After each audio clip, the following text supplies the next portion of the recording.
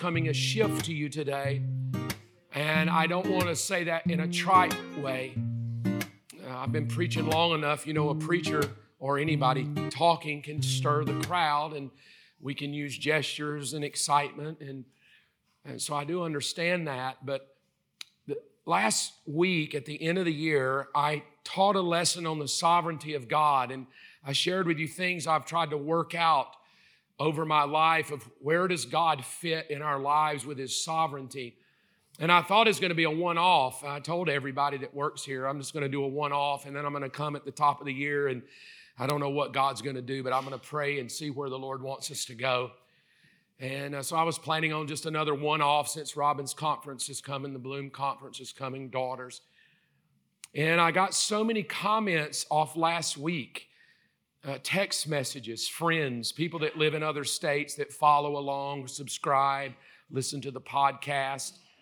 And I was getting back things like, that changed my life. It helped me understand God in a different way, and which I always enjoy that. I enjoy that maybe something I say makes a difference to people, so I think everybody likes it. So I was just kind of checking off thanks. I appreciate it. But as it was happening, I really felt stirred, and the shift was that maybe we as a congregation need to deep dive this topic on the sovereignty of God. And so I shifted gears, and so I just want to continue. I don't know how long we'll go. I will not be here next week. It's a conference. I mean, I'll be here, but not speaking. But when I come back, I just told the Lord, whatever you want to do about your sovereignty and the sovereignty of God, then so be it. I want to see what God wants to do, and it's going to be good. Amen. I'm excited about it. So here's the thinking. I'll put the thought. Is it coming on the TV up there? Can we clip it over? Let's give it a second and see. You gotta love technology, right? There it is. It doesn't take long. It just has to go up to heaven, get permission, come back down. That's about how long it takes to get to the throne.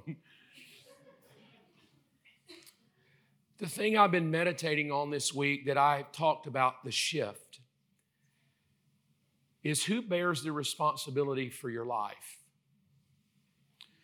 On the surface, it's just a very shallow question, but if we really parse it out to every detail, the answer is going to depend on what we believe. Far-right, conservative-leaning Christians, who bears the responsibility? The answer is easy. It's God. God bears the responsibility for everything. Theologically, we say everything passes through His hand, the good and the evil. Nothing happens in your life that He doesn't know about or is making happen. You can't do anything without Him. He's the all in all. He's everything. He's Jesus. He's the great I am. He's the way, He's the truth, and the life. You don't even have life without Him. And that's kind of the right extreme of what role does God play in the responsibility of your life. So that we would say things like, wherever you've been born, it was the will of God. God's in charge. God's calling the shots. God's doing it all. It's all on His shoulders. So that the people that are born into a bad home, a bad family, they're born, they're molested, they're born, they're sick with diseases, it's easy to kind of just throw it all and go, well, it's all God's fault. Because God's in charge of the world, and He let me be born to this hellacious family or to this hellacious life, and therefore it's all God. The other side of the extreme would be the left-leaning, and that would be what we would label agnostic atheist. There is no God at all. Whatever Michael Pace makes of his life is his doing. There's nobody to blame it on. God is not even there, and whatever he makes of himself, then it's on him. And the argument would go that if we wanted to assess statistically who does better, do the people who serve God, where God's in charge of everything, do better than the people who don't even believe in God, who don't even believe the Lord is doing anything, who don't even believe a God exists? So the question becomes, who's right, who's wrong?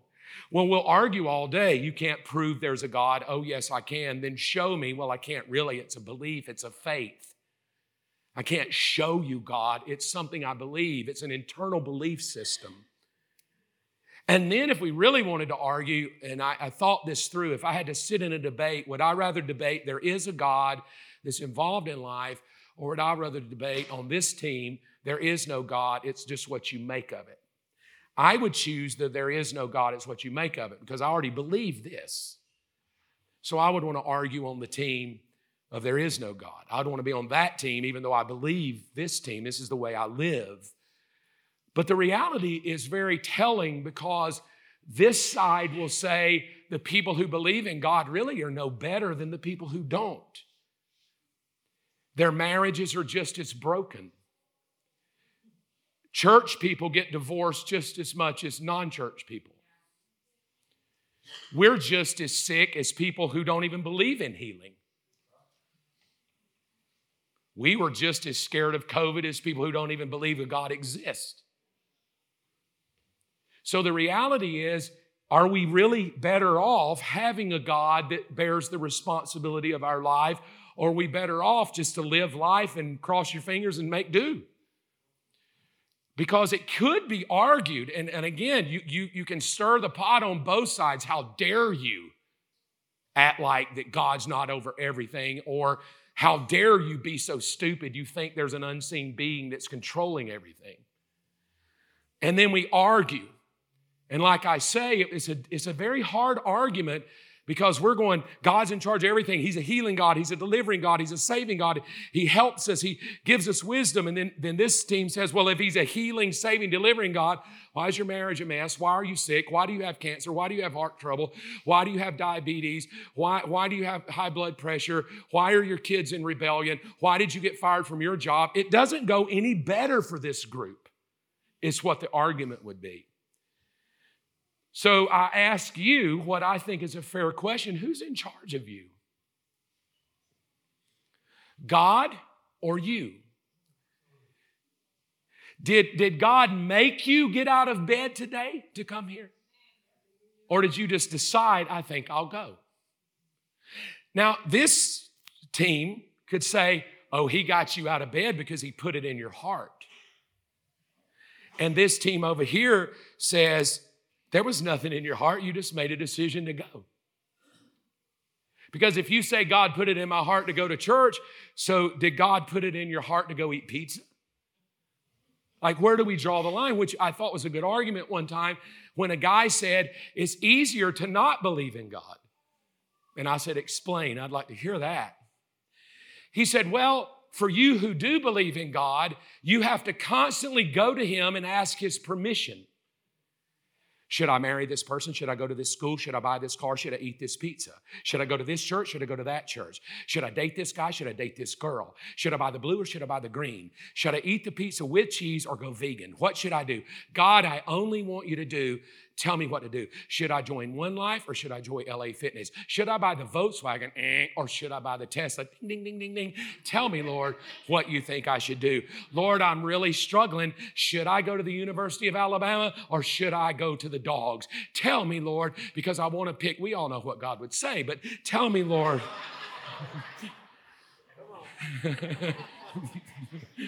Tell me, Lord, what I should do. So it's a good argument, because to the people that don't believe in God, they don't have to wake up and think, should I buy a Toyota or Honda? What pleases the Lord?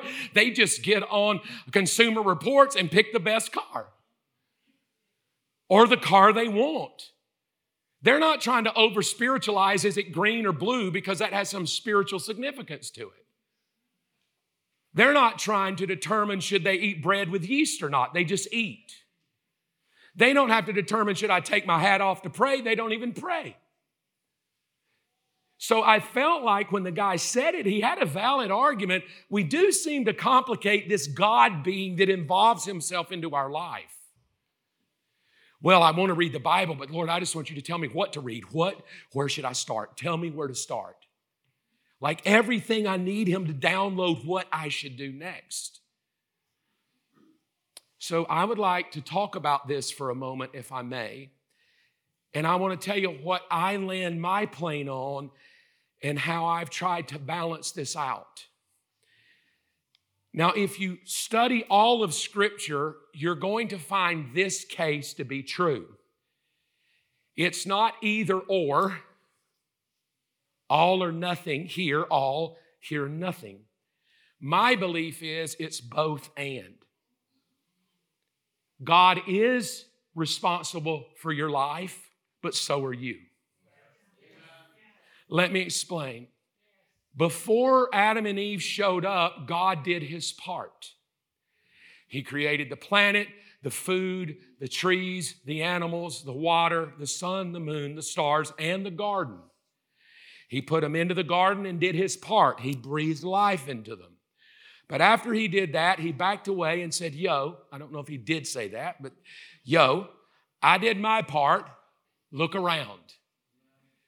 It's your time now to take dominion, reproduce, and multiply. In other words, as big as God is, He wasn't going to multiply for them. They had to go into the tent and hook up with a brother or a sister. And then she has to birth the baby. So we can just start from the very beginning and say it's both and. Let's take it a little further. Let's take it to Noah. God shows up and says, hey, I want to be responsible here. I'm about to kill off everybody, but I do have a great idea. I need you to build a boat. Now, who's in charge? Is God going to build it or Noah? What we know from the story is it's both and.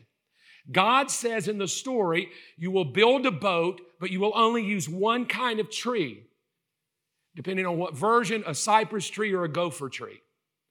You're going to use one kind of tree to build this boat. Oh, P.S., so you know that I did my part. I'm going to give you the dimensions. I'm going to tell you the kind of tree. Because I'm so big, I've already planted them for you. All I need you to do is go put your responsibility to what I've already planted. So for 100 years, he chops and drags. And what we know from the story, God doesn't show up to help the brother drag trees. That's rude. He gives me a job. He plants the trees. But you would think if he's God, he could send an angel or two to chop a few down. No, I did my part. I planted the trees. I need you to chop them, stack them, tar them, and build them. And when you've done your part, I'll come back and do my part. He does his part. God does his part. He sends the animals. That's God's part. And then God says, hey, I did my part. There's all the animals. Now your part is you'll take care of them on the boat. I'm not taking care of them. I love you. I'm not going to be on the boat. I'm still up there, but I'll be taking care of you on the boat. So he did his part. He built the boat. God did his part. The animals came. God put the animals on the ark, and Noah took care of them. He did his part. So what we need to know is that God is always both and. I will do my part, but there will be a requirement on you to do your part. And what happens is many people here who are Christians want God to do everything. I want him to tell me who to marry. Well, why don't you just put yourself out there a little bit? Why don't you quit looking so shabby, beef yourself up a little bit, lose a little weight, and get out there on the market? I just want God to bring them. And in the Bible, he would just bring them. You don't live in the Bible anymore. You have Facebook. There's dating sites. There's all kind of ways to meet people. I just want to go and get water of a camel and hopefully just bump into, no. But the way we live is we feel like that many times as Christians, if we do anything, it will be evil. And I can only do what the Lord tells me to do. And so we wait and wait and wait. Waiting on who's responsible. Think about Jesus. God came with his responsibility. It's my word. Okay, how will that be? My spirit. Okay, that's his responsibility. What's mine? I need your womb. You will birth the baby, nurse the baby, raise the baby, feed the baby. How many of you know if Mary doesn't do her part, we don't have a Savior? She loses Jesus at age 12. Show you what I'm talking about. when she lost the Savior of the world, God wasn't sitting in heaven on his throne and went, oop, he lost her. Give me an angel to go get him. God didn't even show up. Mom had to backtrack her own mistakes and go hunt him down. I'm not saying the father didn't mind to shoo her over a little bit, but the reality of she had to go hunt him down. Now, what I want to teach you this morning by the shift is I want to teach you how to shift living your life where God's not in it at all or sitting around waiting on him to do everything for you. You got to bring the middle. It's both and. He will do his part. Now, what is fair for everybody in the room for God's part? I'm going to common denominator the part. Here's what God already did for you. Remember, he gave all the garden and all the stuff for Adam and Eve. He gave all the trees for Noah. What did God do for you? What has he already done right now? Number one, he gave you breath. He gave you breath. So every day you wake up, God's like, I did my part, you're breathing. Number two, he says to everybody in the room, regardless of where you've been born or what you're going through, he says this, every 24 hours you wake up, there will be new mercy waiting on you. The steadfast love of the Lord never ceases. His mercies never come to an end. They are new every morning.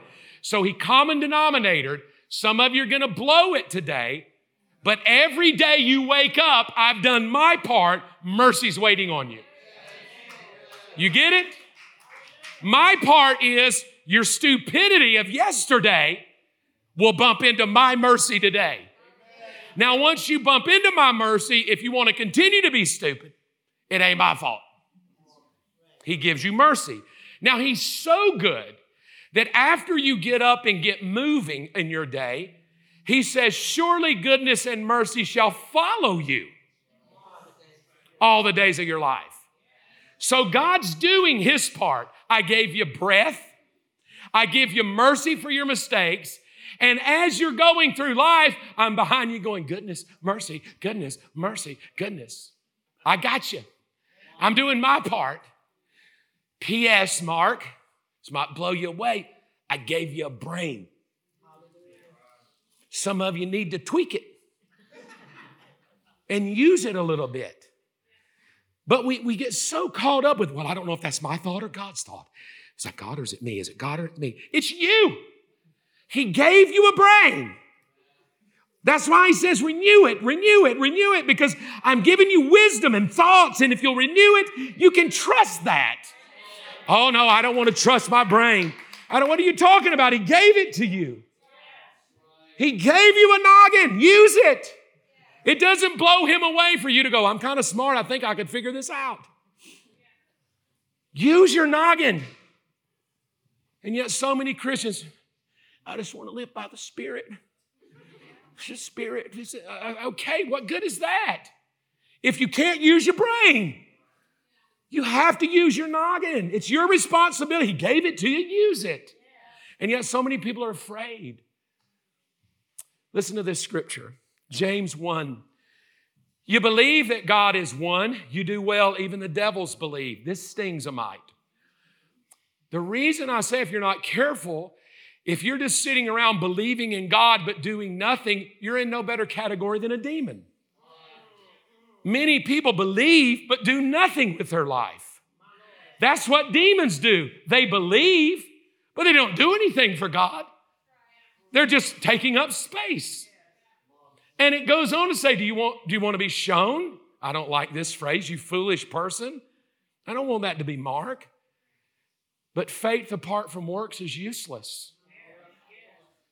That ought to wake everybody in the room up. Useless. In other words, God's like, look, I'll give you the faith if you'll listen to me. But Mark, you got to get out of bed, bro. You got to do your part. You got to put your shoes on. You got to get busy. Well, you wake up at the top of the year, Lord, I just want to lose weight. Help me. Do you legit think that when you go to bed on Sunday night, the Lord, when you wake up, you're going to wake up at One Life Fitness? You think you're going to go to bed pudgy? and just wake up totally dressed in your yoga pants at One Life Fitness and go, God, I don't know how I got here. I guess I better work out. You have to get yourself out of bed. And rarely does God go, hey, you made a commitment. Get up, get up, get up. You have to set your alarm. You have to learn to put works to it. And so I think that bothers a lot of people because especially us Spirit-filled vibe people, we love to blame a lot on the Holy Spirit, and it's not even the Holy Spirit. Well, I'm just waiting on the Lord to speak to me. To say what? You're overweight? Your marriage is a disaster? You're in debt over your heels? What do you want God to say? Just use your brain and get busy doing something. I just want the Lord to speak. I don't want to do anything without a word. I got a word. Useless. There's your word. I don't even like saying that for myself. I don't want to be that way. And yet a lot of Christians are living today praying that God will just do something in our world, do something in my city, do something in politics. I'm like, what? You go do something. If you don't like the way the government's run, put your name on a sign and go run for a spot. Move up and go become a senator or something. We have to understand that, yes, God does his part, but so do we. I want to teach you how this happens. Now, everybody in the room got this, so grab it. You're going to need it. If you don't have one, we put out enough, so borrow it. And I would love everybody to participate. It'll be very meaningful.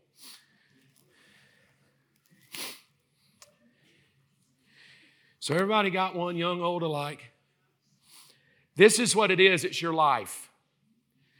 I started you at 0, and I was kind. I'm going to let you get to 100. Now, here's what I need you to do. I need you, I don't know anybody in here over 100. If you are, please forgive me. I need you to look along your little list, and I need you to tear it wherever you are. So whatever years you've already lived, tear that off. So I'm going to tear off right at the line of 60.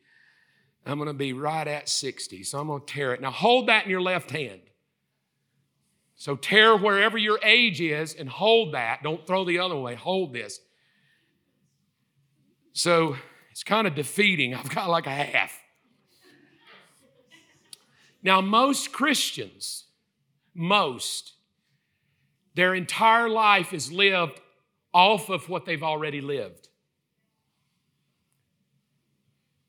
They have walls up, fears, anxieties, who did them wrong, who's hurt them, what preacher hurt them, what pastor did them wrong, what church, what ex-lover, what boyfriend, my ex-wife, my ex-husband, my family, my boss, my friends. Most people's life is lived in the past.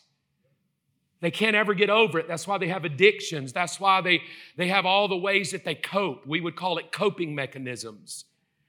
We have walls around us. Pink Floyd, all in all, is just another brick in the wall. And this becomes the defining moment of whether we're victims or not, and we waste a lot of energy on what's already happened. I'll enlighten you with a little bit of wisdom. You don't get to go back and change this. You can cry all day long about it, but you don't get a do-over. If you've wasted it, it's already wasted. If you're crying over it, you've wasted tears. God does not give you the opportunity to go back and do it again. So it's going to be riddled with failures, disappointments. I wish I coulda, shoulda, wouldas. Why didn't I?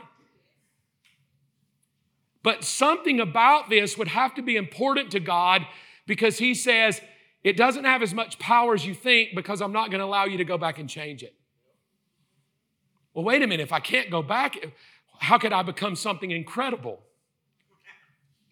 Because all of this has messed me up. And he says, oh, the steadfast love of the Lord never ceases. Mercy becomes new every morning. So I will say this to you this morning. In dealing with your life and who's responsible, you need to learn to let this go. You can't change it. I would love to go back and do that. There's some mistakes I've made that were very shameful. There's some things I wish now I know that I would have done differently. But I can't. I have to own it, and I'll either be defined by it or I'll grow from it. The likelihood is that Shiloh, Davis, Marlene, us in the room, we would grow from it. We would become better people. Sad to say, statistically, most don't become better people. We become bitter. We never get by it. I need you to take what's left over, the life you're living now. Don't get that other one too far gone. We're going to do something with it. So I'm looking at 60 to 100. I don't know where yours is. But I Googled, how many of you live in Georgia? Good, everybody, most. If you don't live in Georgia, praise God, you might not be as discouraged. But in Georgia, the average age that men and women live is 75.6. Now, if you're my mom and dad, you're already in the glory years. They've already passed statistics. So don't tear anything. Y'all could actually get to 100. But if you hadn't hit 75.6 yet, I need you to tear it right there. So tear about 75. And then take 80 on up and put it in your other pocket. Now, don't go too spiritual. I'm not going to confess that. I'm not confessing I'm dying at 75. I'm not saying you are going to die at 75. So don't play that with me. I ain't tearing it. I'm going to live longer than that. You've gone way too spiritual on me. I'm not saying you are. I'm just saying statistically in Georgia, you're out of here by then. Now take what's left. That's your life. That's what Mark Evans, if I live the statistics, that's what I have left. My prayer is that I'll break the statistic. I'll make choices that'll get me beyond 75. I'll eat better and take care of this whole body. But I need you to look at this real carefully because I want to ask a question. Are you going to waste that? That's what you got left. You want to make any more excuses of what your problems are, why you can't afford something, why you're scared to do it? You want to blame people for this? This is all you got left. You don't get any more. You don't get to come back as a cow or a queen. When it's done, it's done. And you can't do anything about what you've already ripped off on the backside. You can't do anything about the front side. What are you going to do about this? Are you going to keep being bitter at people, mad at people, blaming the government, aliens, Nephilim, government conspiracies, old exes, new exes, pastors and friends, employees? Whose fault is it here? If you've got a good life or bad, is it God or you? Who's the problem here? You have this much time to do something. And it was very sobering. I hadn't done it. When I did it in the first service, I almost thought, my God, I need to quit now. I did, geez. I'm so excited to pastor. My little line's not that long. I mean, it is sobering when you're 58 and you're looking. And my mom and dad are right up here at almost 90. So even if they live to be 100, they're little, not much left either. What are you going to do with it? Are you going to finally write the book you've always wanted to write? Go to the school that you always wanted to go to? Start the business you always wanted to start? Or are you just going to sit around and wait on God some more? What are you going to do with it? Are you finally going to go get marriage counseling, or are you going to keep wasting this on a bad marriage because you can't afford $100 to go get help? There's enough knowledge out there. If you have a bad marriage, there's plenty of books you could get better, but you're wasting it. And every day, this is what's sobering. Every day, you got to tear off another little piece. And every day, you have to tear off another little piece. And what are you going to waste it? Wondering what your Instagram account looks like? Wondering how many people on TikTok think you're viral? You're going to waste it just sitting around looking at porn all the time? Ruining your life? And you want to blame it on God? The devil? Is this the devil's fault right here? Because this is the problem we have with the sovereignty of God. You've all been given a span of life. What will you do with it? What are you going to do with it? And I'll tell you what they said. They did a research on elderly, and by elderly it was 80 and up. And they asked them a question about their life. And across the board, this is what they answered when they said, look back over your life and tell us one thing you wish. Every one of them across the board answered within the same reason of the answer. They said, I wish I would have taken more risk. I wish I would have done more. I was scared. I was broke. I didn't know what people would think about me. I didn't know what people's opinions would think. I was obsessed with fear and anxieties. And what if I wreck? What if I go broke? What if they don't clap for me? What if they don't approve me? What if I start a business and I have to go bankrupt and then start another one? And then the end result is we only get one little strip here. And I would love to tell you, quit wasting it. So what I'd like to teach you to do over the next few minutes, I'll do it quick. Over the next few minutes, I want to teach you how to merge God into this. So that by the end of the year, you will have accomplished something. Do you want to go to school? Do you want to write a book? Do you want to lose weight? Do you want to run a marathon? What do you want to do with it? Do you want a pastor? I looked at my little list and I said this to Phil and Robin and Michael. I said, all my life I've wanted to get my doctorate degree. Not like a doctor surgeon. I'd kill people. But like a PhD, philosophy, that kind of thing. And I'm 58. I've always wanted to do it. And I kind of just felt stirred, like I need to do it. I just want to do it.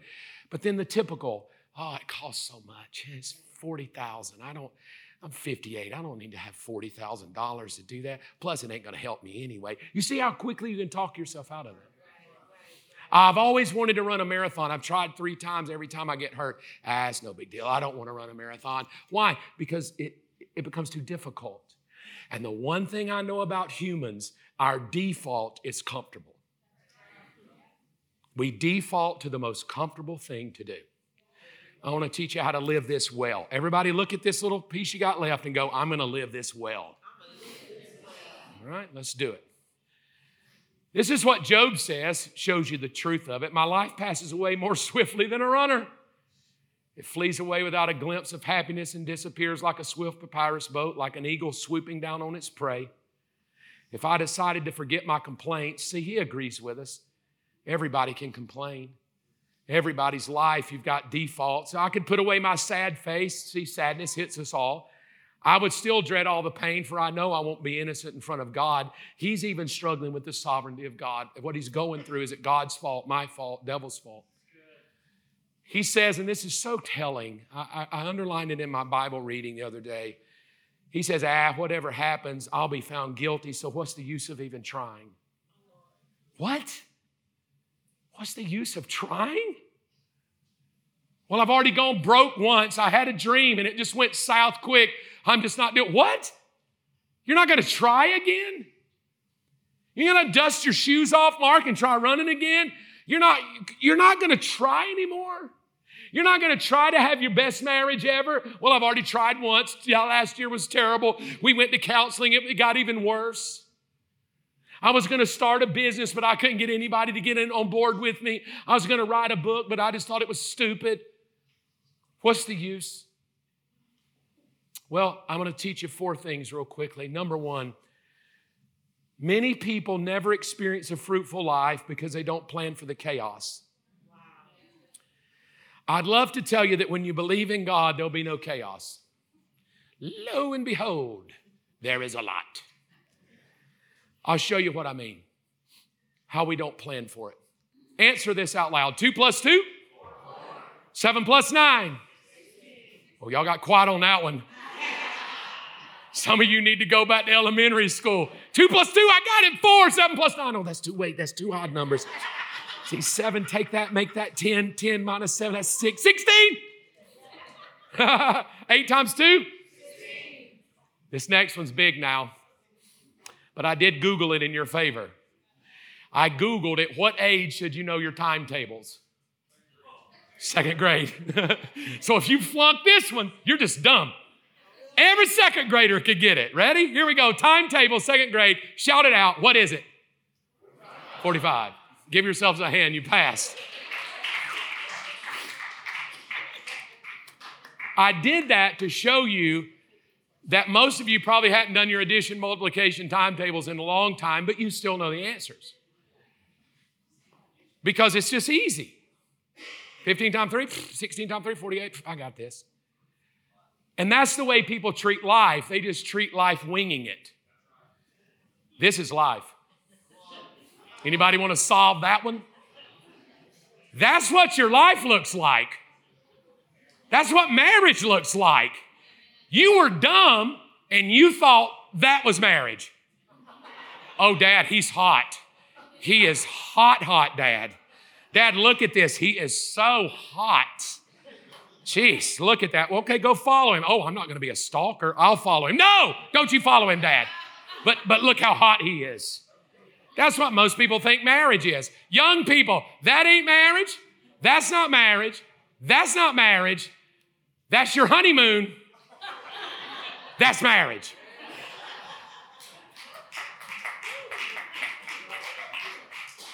Some of you, I just want a church. I want a great church with a great preacher, bunch of fun people, and then you find it. That's the first day you went. Then you went back the next day and they wanted an offering. Golly. Then they wanted you to serve. I don't want to serve. Then they wanted you to get in a group. Oh, God, I hate groups. And then a weekend, you're like, God, I hate church. Right? Because this is life. You remember what I said? Most humans default to the easiest thing. That's why they're not successful. This is it. I'm going to go to the gym this year and get in shape. What kind of shape? Round. It's easier. John becomes my friend and helps me. And he makes it a little harder every week. And he presses me, you need to keep going, and it gets harder. And then I don't like him anymore. Because it's too hard. I don't want to do that anymore. I don't want you to push me that far. I don't want you to challenge me in where I don't want to be challenged. Because this is life. This is why God gives you friends that'll push in the times when life is hard, when you want to give up. It's why he gives you people that'll speak into your life to challenge you when you don't want to be challenged and say, Michael, keep running with the vision God's put in your life. Don't you dare give up what God put in your heart. Yes, it'll be hard. Yes, there will be pressure, but you can't give up. You got to keep going. So I want to teach you how to deal with this real quickly. Here we go. What you're not prepared for, when you're not prepared for the chaos, you'll wing it. And many Christians just wing it. They wing their marriage, they wing their health. They're just living carefree until chaos hits, and then they don't understand why it doesn't work. And I'll tell you how powerful this is.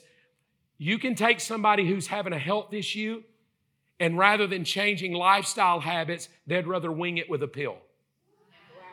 Come on, tell me that's not true. Because a lifestyle change, too hard. I got to quit eating bacon? Just give me a pill. Now, most Christians, because we're humans, we wing our Christianity. And when it doesn't go good, we're mad at God, church, pastors, people. We're looking for the problem. Here's how to not wing it, how to navigate the chaos. I'm just going to give you 4 real quick. Number 1, just get a plan. And stop waiting on God to download it. Just make one. There's enough Google knowledge, you could get a plan. If your marriage is bad, Google how to have a better marriage, follow it. Follow the plan. Get a plan.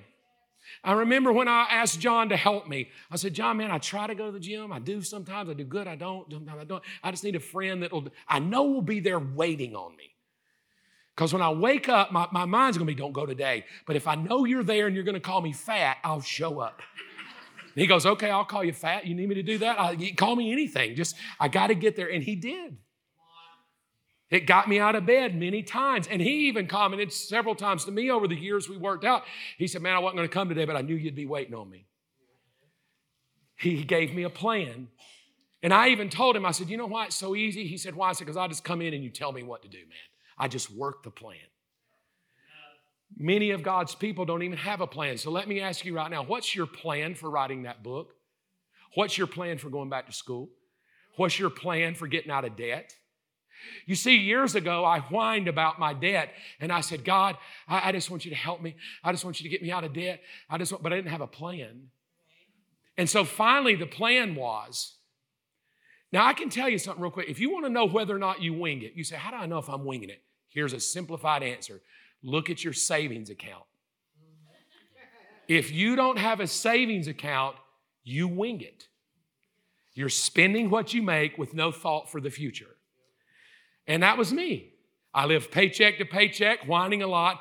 And I woke up one year, years ago, and I said, this year, I'm going to save $2,000. I know I can do it. You can do this. And you know what? I did it. Because when I had leftover money, I used to spend it. But then I thought, nope, I got a plan now. So without being spiritual, do you have a plan, and are you willing to get one for your health, for your nutrition, for your marriage, for your children, for your education, whatever it would be? Listen to this. Commit your actions to the Lord, and your plans will succeed. See, there's the blend. You need a plan. It's not God's fault if you don't have one, but when you get one, you better put it into action. And just commit those actions to me. Number 2, oh gosh, this hurts. Outlast the pressure. Oh, geez, that's so hard. To outlast the pressure. You see, everybody loves the honeymoon phase, but the pressure of life. Everything's fun for a season, even sin, but the pressure of life. I went to the gym this year. I go consistently still. But I went at the top of the year, the end of the year. I went last week. Oh, my God. It's so frustrating. Every pudgy person with a new attitude's there. And I'm working my plan. My plan is easy. My plan is I go in, I sit 20 minutes in a 198-degree sauna. I get out, I go take an ice-cold shower. If you don't believe in speaking in tongues, you will. I take the ice-cold shower. I get out of the shower. I put my little workout outfit on, my Black Rifle shirt, and then I go to my nice little routine. John, help me get a good routine. I just bam, bam, bam, bam. I do my routine. I'm in, I'm out. I go home, I feel better. Yeah, I went last week. It's like you've messed my routine up. Oh, you pudgy people sitting in the sauna need to get out of here. You're in my you're all in my space. That's what I'm supposed to be doing. Get off that bench. There's just people everywhere with new attitudes and new resolutions and new outfits and new shoes. And I'm just sitting there looking like I came off a meth addiction. I'm like, let's get out of the way. I got too much to do. But you know what I know? About mid-February, it'll be empty again. All the pudgy people will go home, and I'll have my little spot back. I just have to outlast the pressure. Because I know this about many humans. We start well, we don't finish well because of pressure. But if you want to have a good life, you got to outlast the pressure. Here's a good thought for that. He's made everything beautiful, Ecclesiastes 3:11, in its time. Here's how you outlast pressure. You have to give it time. Not everything changes overnight. Not everything's great overnight. But if you stay in life with God, over time, your life will be beautiful. Yes, we all go through stuff. We all have hard times, but we can make it. Number 3, you have to commit to pray.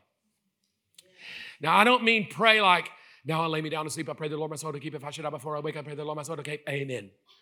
Or God is great, God is good. Let us sing Him for the food. It don't rhyme. Thank you, Lord, daily bread. Amen. Put your hat back on. But commit to pray in the sense of this. We can make our plans, but the Lord determines the steps. So you can make the plan, but then you invite Him into the plan. And then you say, God, I just need you to order my day today. I need you to speak to me. In other words, what God is saying is, you make the plan, but I'll walk with you. I'll move with you through life, Mark. I'll be on your side, Mark. If you'll get yourself up and out of bed, I'll be with you as you drive to the gym. I'll be there with you at the gym. I'm in you and with you. Just know this, I'll order your steps that day. And maybe while you're at the gym, I'll put someone in front of you that needs a little hope. And I'll use your life in that moment, because while you had a plan to go to the gym, I'm going to order your steps to be a testimony to somebody that needs hope. So my life is working with God. If you need wisdom, this is why we would pray, ask Him. Here's my plan, but I could use a little wisdom here. I've Googled all I know to Google. Help a brother. And you know what He'll do? He says He'll give you wisdom. He'll give you wisdom. The last one, I'm going to ask the band to come back. The last one is to praise. It's the common denominator of all of us. You can be successful if you do these 4 things.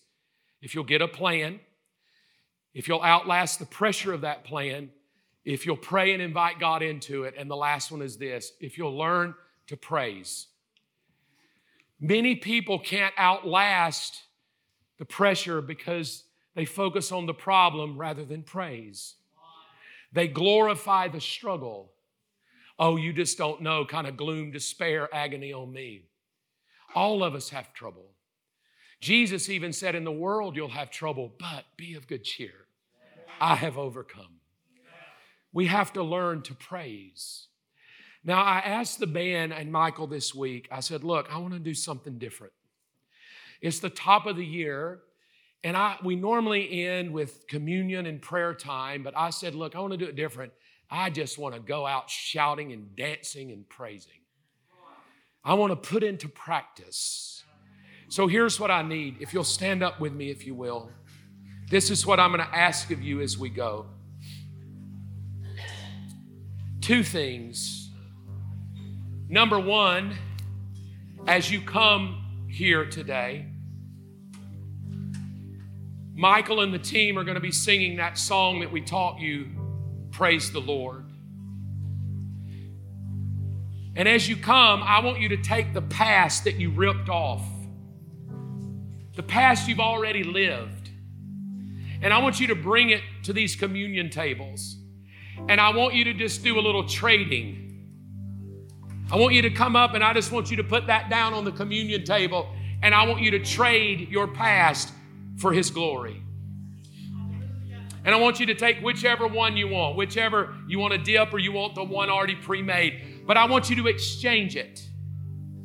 I want you to let the past, the old you, the addictions, the habits, the what-ifs, the victims, whatever the problems are, I want you to just lay it down and go, God, I'm exchanging today.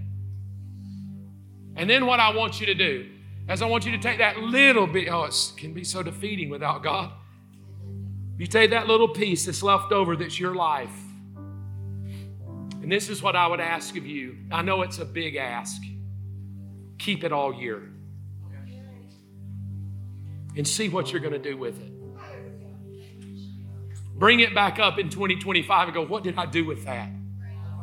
Did I become everything I wanted to become? Did I become a better person? Did I serve God? Did I give more? And as you take this, do not go out of those doors defeated going, oh, Lord. I want you to throw your shoulders back. You serve a living God. You serve a God that is a God of all gods. He is a healing God, a delivering God, a saving God, a providing God. He's El Shaddai. He's Sikkenu. He's Jehovah Jireh. He's Jehovah Imkadesh. He's our righteousness. He's our grace. He's our hope. He's all in all.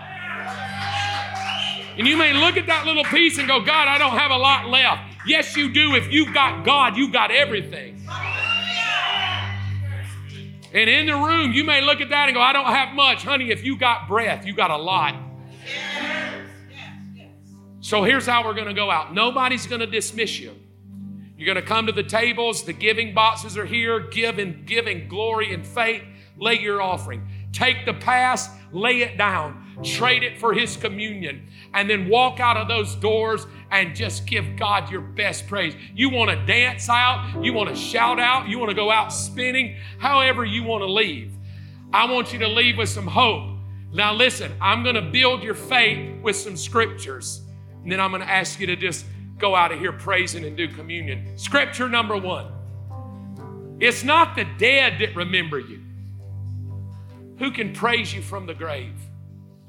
Let me ask this question. Do you want the dead people to do a better job praising Him than you? No. Why am I so discouraged? Why is my heart so sad? I'll put my hope in God and praise Him again. So you may have had a hellacious 2023, Put your hope back in God and praise Him again. Don't talk yourself out of it. Number 3, I will praise the Lord at all times, and I will constantly speak His praises. Come on. Constantly I will speak His praises. Not on Sunday, not for 5 minutes a day. I'm going to praise Him all the time. Get ready, this next one stings a mite. With every bone in my body, I will praise Him. Every bone.